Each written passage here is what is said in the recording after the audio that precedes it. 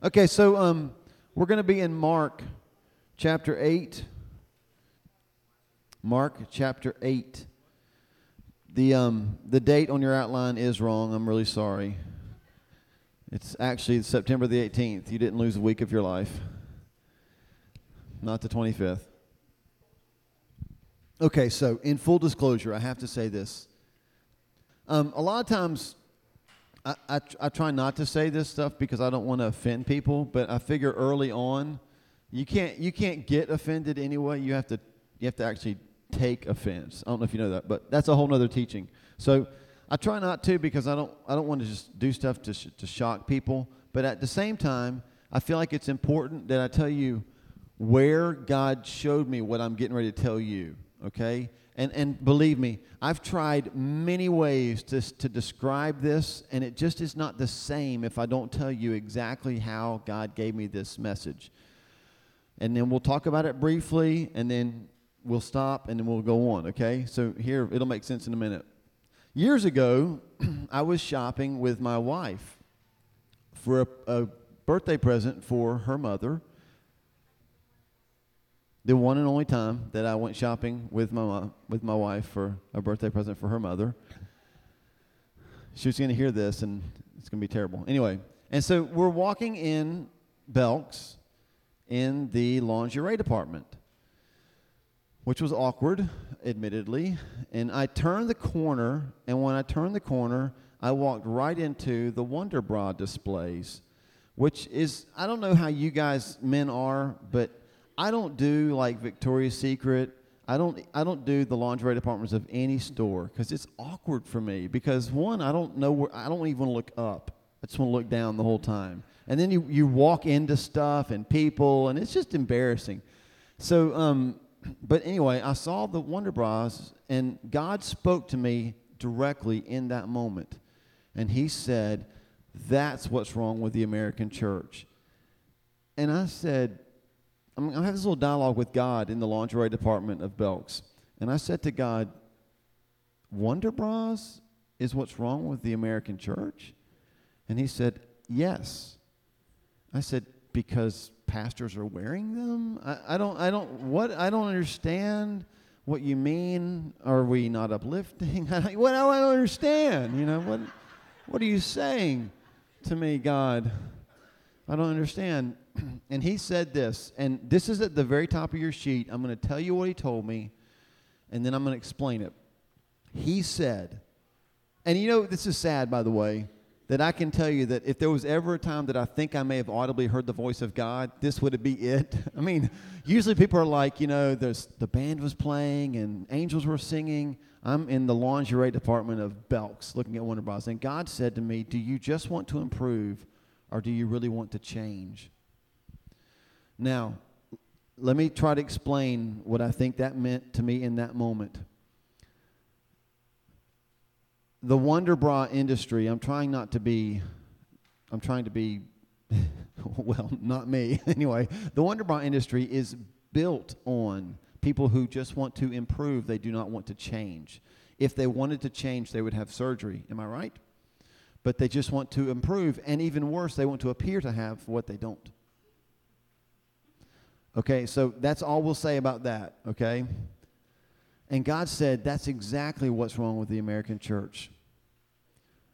They want to improve, they don't really want to change. They want to appear to have what they do not. And at some point, it becomes obvious that they were appearing to have what they did not. So, if you want more than improvement, you'll have to move past 4 outs on the way to lasting change. Mark chapter 8. This is a great story in the Bible. If you want more than improvement, you'll have to move past 4 outs on the way to lasting change. Mark chapter 8, starting in verse 22. They came to Bethsaida, and some people brought a blind man and begged Jesus to touch him. He took the blind man by the hand and led him outside the village, and when he had spit on the man's eyes, yes, that's exactly what the Bible says. When he had spit on the man's eyes and put his hands on him, Jesus asked, do you see anything? He looked up and said, I see people. I see dead people. I see people. They look like trees walking around. Once more, Jesus put his hands on the man's eyes, and then his eyes were opened, his sight was restored, and he saw everything clearly. Jesus sent him home, saying, don't go into the village. Out number one, overwhelming drama. Drama.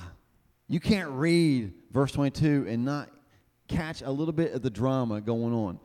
Some people brought a blind man and begged Jesus to touch him. I will say that there was the most fervent prayer I ever prayed in my life was right after Wendy and I had gotten married. And it wasn't because we'd gotten married that I prayed the most fervent prayer in my life. It was because she got sick, and we were living in Columbia, the home of Piggly Wiggly. Yes, there's no Piggly Wigglies up. We need Piggly Wigglies up here. That's a great store. Everybody down there calls them Hoggly Wogglies. Anyway, so she's sick, and I came home, and she said, Paul, I don't feel good, and we don't have any crackers in the house. Can you go down to Piggly Wiggly and get some crackers? And so I drove down in our 81 Toyota Celica, which was an awesome car because you could pull the key out, and it would still run. I have a great story about that, but we don't have time for it now. So I drive down to Piggly Wiggly. I get the crackers. I bring them home, and I'm like the husband. I'm the man, right? Here you go, baby. And she took them. And then about 20, 30 minutes later, she's like, oh, we don't have any peanut butter. Can you run down to the Pig and get some peanut butter? Yeah, anything for you, baby, anything for you. So we run down. I go down to the Pig, and I get some peanut butter, and I bring it back. Here you go, baby. Everything's great. Till about 20, 30 minutes later, she said, oh, I don't have any ginger ale. And on the way back to the Piggly Wiggly in the car, I said this, God, heal her. She's driving me crazy. That's the drama that's going on in this verse. Some people, it doesn't even name the people. It doesn't even say that they're his friends. Some people brought a blind man to Jesus and begged him to touch him. Please, Jesus, this guy is driving us crazy. Overwhelming drama. They begged him. Literally means to entreat, to call to one side. So basically these people said to Jesus, look, can you come here a second? We need to talk to you. Take this man off our hands. Another way to translate that word begged would be demand or nag. So they're nagging Jesus because this guy's driving them crazy. Let me tell you this. Drama wears people out. You know this, right? Because you know people that are into drama. And don't they get on your nerves? Guess what? Your drama gets on their nerves too. Drama just wears people out. Their drama wears you out. Your drama wears them out. And the gathering is going to be a place full of drama. Now, that might make some of you leave, and that's okay. But this will be a place, because this is going to be a house where people who are hurt, who are in the middle of drama, come. They're going to bring their drama with them. We're going to be a verse 22 church. People are going to come in and beg Jesus here to touch their friend because their friend is driving them nuts. Sometimes it's the drama that gets people near Jesus. And how they get to Jesus isn't nearly as important as the fact that they get to Jesus. I could ask you right now, you could name 4 or 5 people in your life who are driving you crazy right now. Because they're bugging you. They're wanting you to do something to fix their situation. You tell them what to do, and they go, that's good. And the next day, it's like you never told them. And they're asking you the same questions again. And at some point, don't you just want to go, look, like my girlfriend told me one time, she said, don't be sorry, just change. Because I'd always joke around with her, and I'd always go, I'm sorry, I'm just joking. She said, don't be sorry, just change. I'm like, oh, wow. That's a great line. And you want to tell that to people that have drama in their life, right? Look, just change. Just change. Out number 1, overwhelming drama. Drama is a hassle, but it can't become a hindrance. So why is that the first out? Because some of us will actually never see people go all the way to a place where God wants to change them, because as soon as the drama starts, we're out. We just can't be that. We can't be those people. Out number 2, necessary discomfort. Verse 23 is probably the oddest verse in the whole Bible. He took the blind man by the hand, and led him outside the village. And when he had spit on the man's eyes and put his hands on him, Jesus asked, "Do you see anything?" First thing I want you to notice is that he took the man outside the village, which is cool to me because that means that he took the man away from the place where he'd been labeled. I don't know if you've ever been labeled, but it's no fun, right? You ever been talked about? You get a bad reputation for something that you didn't even do. It's hard to get rid of that, isn't it? It's like you could take out ads on Fox, MSNBC, CBS, ABC, PBS, even if you're desperate. You could take out ads and run them 3 times a day, 30 minutes at a time, explaining with all the facts why what they said about you isn't true. It's still hard to get rid of the label. People are labeled, and Jesus took this man by the hand, and he leads him away from the place that had labeled him, took him outside the village. It also means that being led requires trust. We sang, "Give me more, I want to trust you more," because we have to actually trust Jesus when he leads us outside the village. Some of you, you're in a place where you're miserable, but you're comfortable. I don't really want to be changed because I'm kind of happy. Like your misery has become your story. You tell it over and over and over again. It's like you've got people in your life, you don't even ask them how they are anymore. Because you can tell them. You should walk up and go, "Look, I'll tell you how you are. Your left knee hurts, you got bursitis, you got a toothache, your job's going horribly, you're barely hanging on, you can't stand your friend who always calls you," because they've told you over and over and over again. It requires trust when we get led out of our comfort zone. And unless we recognize the difference in Jesus' touch, this will be the second out. Notice the difference. Verse 22, what happened to the man? How did he get to Jesus? Who remembers? "Please touch him." They just brought him to Jesus. And in the very next verse it says, "And then Jesus took him by the hand and led him." Look, I want you to know this. If you identify with a blind man, Jesus' touch is very different from the people's touch around you. They're just like me praying for Wendy. Like I didn't really care for her to get healed. I just didn't want to go to Piggly Wiggly anymore. So it's a selfish prayer. I mean, Jesus' touch is not selfish. He takes, I'm thinking the blind guy is going, "This feels different. Something about this feels different. I don't know where we're going, but it feels different. This guy touches me different than everybody else." Jesus' touch is different. He took him by the hand and led him. And then he spit in the dude's eyes. When I read that, the first thing I thought was, at least he didn't see it coming, right? That's the only saving grace here. I don't understand. I want to go, "Jesus, what's the deal, man?" I know in that culture, they did believe that the spit from a holy man was also holy. They believed that there was some healing virtue in spit. I'm so glad that we don't believe that today. It would probably make the emergency rooms and doctor's offices less crowded. "Doc, I got this hurt back here." He's like, "No, I don't believe in spit." Can you imagine that? People walking out of the doctor's office like just wiping stuff off their face. Just nasty. He spit on the guy's eyes. That's a little bit uncomfortable. The cool thing about it is, here's where the guy's at. Pushed by people that don't like him. Taken by a man outside the village. Spit rolling down his face. That sums the story up to this point. And in that scenario, Jesus asked him a question that gave him room for the third out. Here's the question. Do you see anything? I don't know what your answer would be there, but it's a simple yes or no question, isn't it? Did he give him a simple yes or no answer? No. The third out is not, "I love your presence."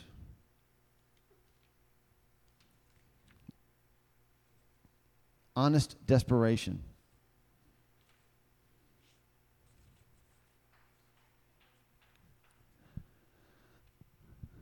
here's where we need to hang out for a minute, because this is where the American church is. We have built a whole culture around this out. Conferences, camps, retreats, really good worship services, awesome worship bands, really good speakers. We have done everything we can to put us in a place where we can leave an experience and feel like we've improved our walk with Jesus, but we've never really changed. Jesus asked the blind man with spit coming down his face, do you see anything? And if he only wanted to improve, what would he have said? Yes. He would have said, yes, I do. I see something, and I'm good. Thank you very much, man who spit in my face. But instead, he said, I kind of see something. Looks like trees walking around. And let's just interpret it, okay? Here's what the man said to Jesus.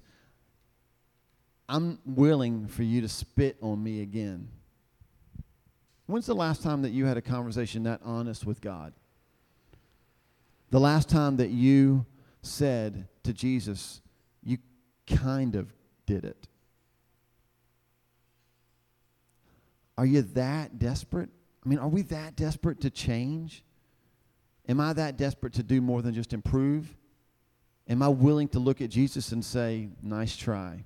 I mean, we're talking about Jesus, right? I mean, if there was ever the pressure to say, yeah, man, that's great, thanks, I can see now. It would be now, wouldn't it? But this guy is so desperate to change, to do more than just walk away improved, that he actually looks at Jesus, King of Kings, Lord of Lords, spoke the word at creation, and said, you didn't do it. You might want to give it another shot. And that's honest desperation. That's why the church has no real change. Because we don't really want to. We want to just get better. We don't want to be better. We're content with doing a little bit better than we did last week. Do you know people like that? Hey, I know you've been struggling with like cussing all the time because you asked me to pray for you. How's that going? Oh, it's going pretty good, man. I've only cussed out 3 people this week. It's like there's some things that you can have a gradual improvement for. Like mass murdering is not one of them, right? How's that murdering problem? Dude, I'm doing so well. I've only killed 2 people this week. I used to kill 5. Like some things you don't want a gradual cure. You want God to change you, right? Do we really want him to change us? The people that you know in your life that have drama going on. When's the last time you told them, you know what? God doesn't want you just to clean up a little bit. He wants to change you totally. And sometimes to do that, he spits on you. Sometimes he makes you feel uncomfortable in order for you to change. So many people live paycheck to paycheck with God, and here's what I mean by that. They're always finding something that has a better payout. Look, I'll just be honest with you. If you're looking for a church that has a really nice payout, that you can pat yourself on the back and walk out every Sunday and go, no, that was awesome. This might not be yours. I mean, people talking, cars driving by, babies and we got a nursery, they're still crying. I mean, yeah, who knows? This is not the place. People walk in and they've got messed up lives. And we don't get to enjoy it because we're always on the edge being uncomfortable because we're always asking God to change them and not improve them. Ministry's messy. Ministry doesn't make us feel good. Ministry's not a big payout unless you see it with a kingdom mindset. People live paycheck to paycheck with God. I'm going to go to this church now because they make me feel better. And now that I'm not getting what I need here, they're not giving me a raise. They don't have a good worship leader. So I'm going to go to this other church because they got a new band and they're fantastic. Bigger payout. We just go paycheck to paycheck with God because we don't ever want to change. When you're desperate for change, you're willing to risk anything in order for change. So if you hang in at out 3, if you don't take the out, if you say to God, look, I'm so desperate, I'm willing to be honest with you. I'm willing to answer you honestly, God. No, you didn't really do a good job. Touch me again. Even if you spit on me, just touch me again. If you're willing to do that, you hang on. Now you're getting to the place where you can be changed. Verse 25 says, then, only at this point of the story was the man restored. Was he able to see everything clearly? But being changed and living changed are different, and that's where out number 4 comes in. Intentional distance.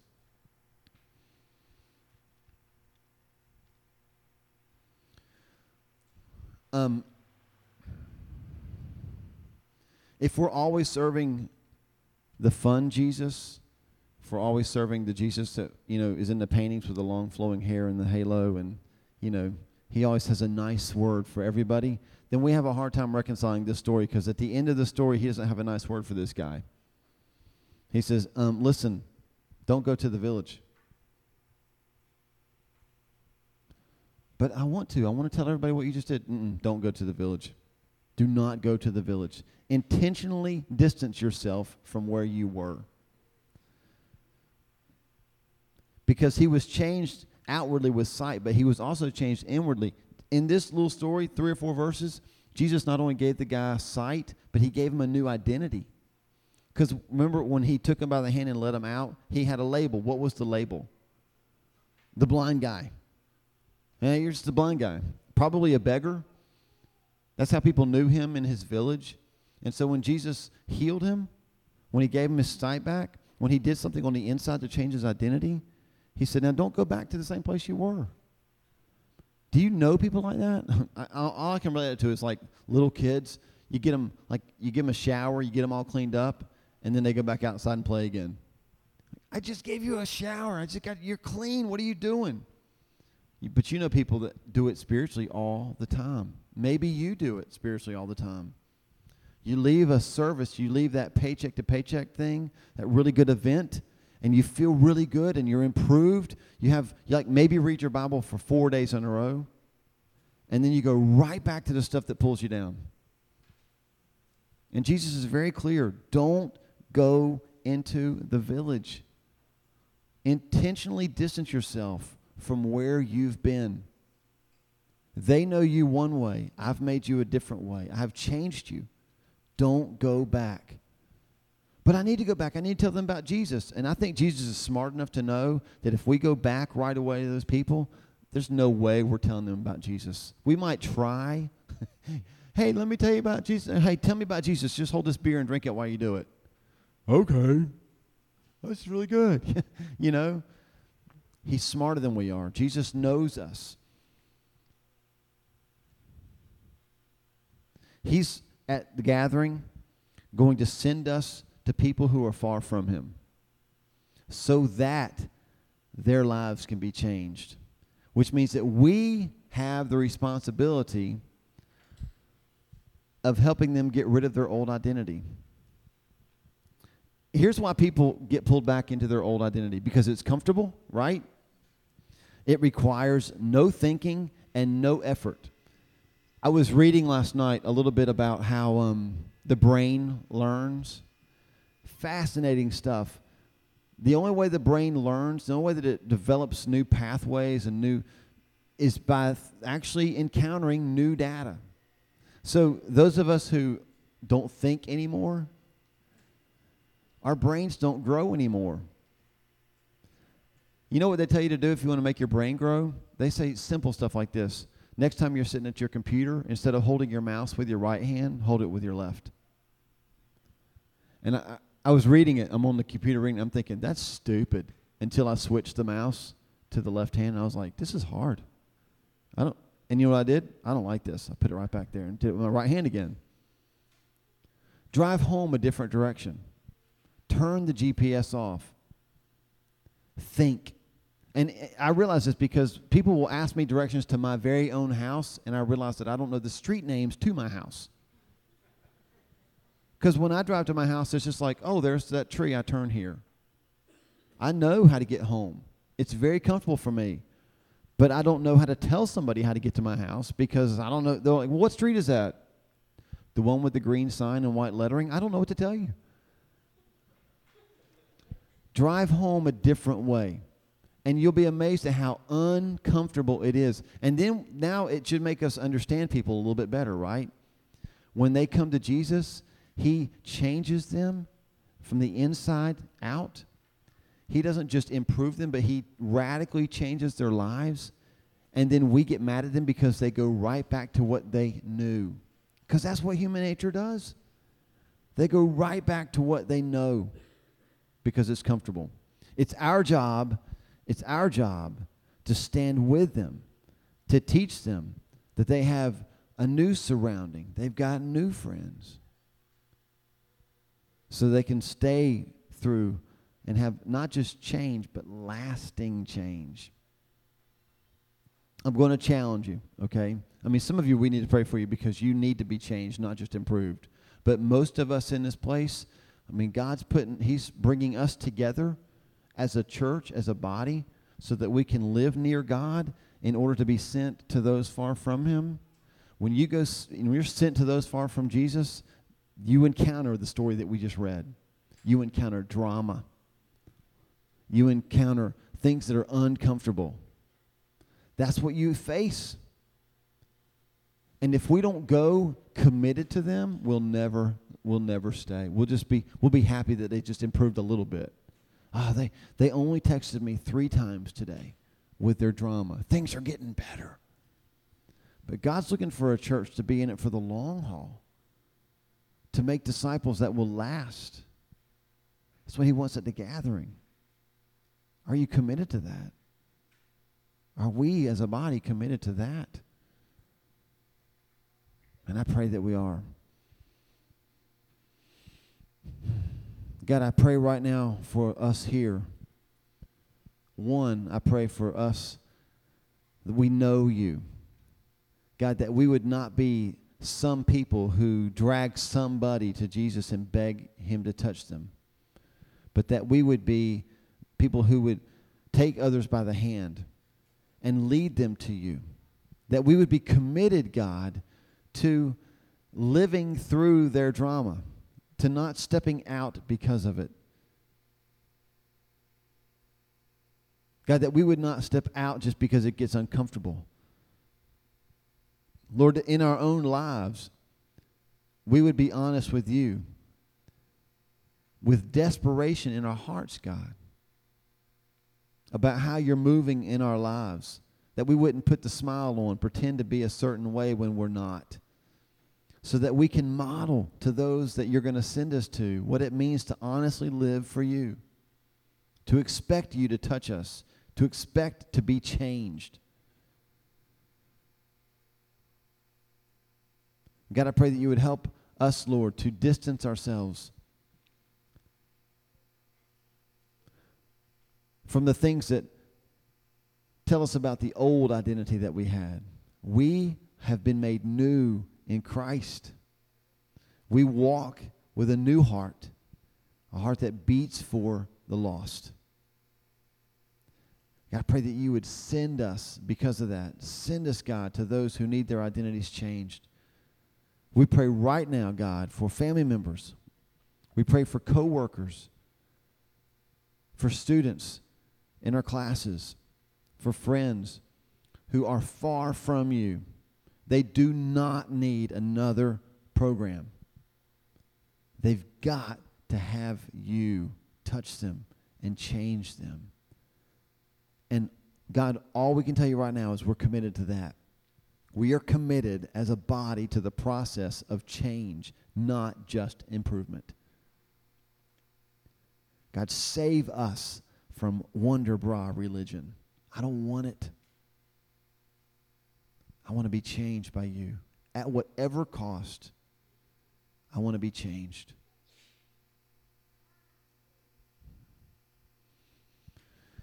Here's the question for you. One, do you know Jesus?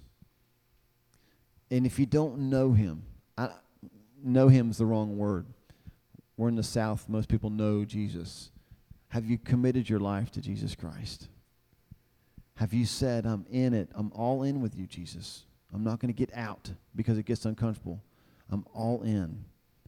If you have not made that commitment, that's why you're here today. You're here to make that commitment. Just a minute when we close and people are getting coffee and music's playing, I'm going to stand right here. You come up here and let's pray about you serving Jesus. If you're here today and you're sad because you relate more to that blind man than you do to being the people that go and reach blind people, we're right here. Come up, let's pray about it. Let's take the time to pray before you head out those doors.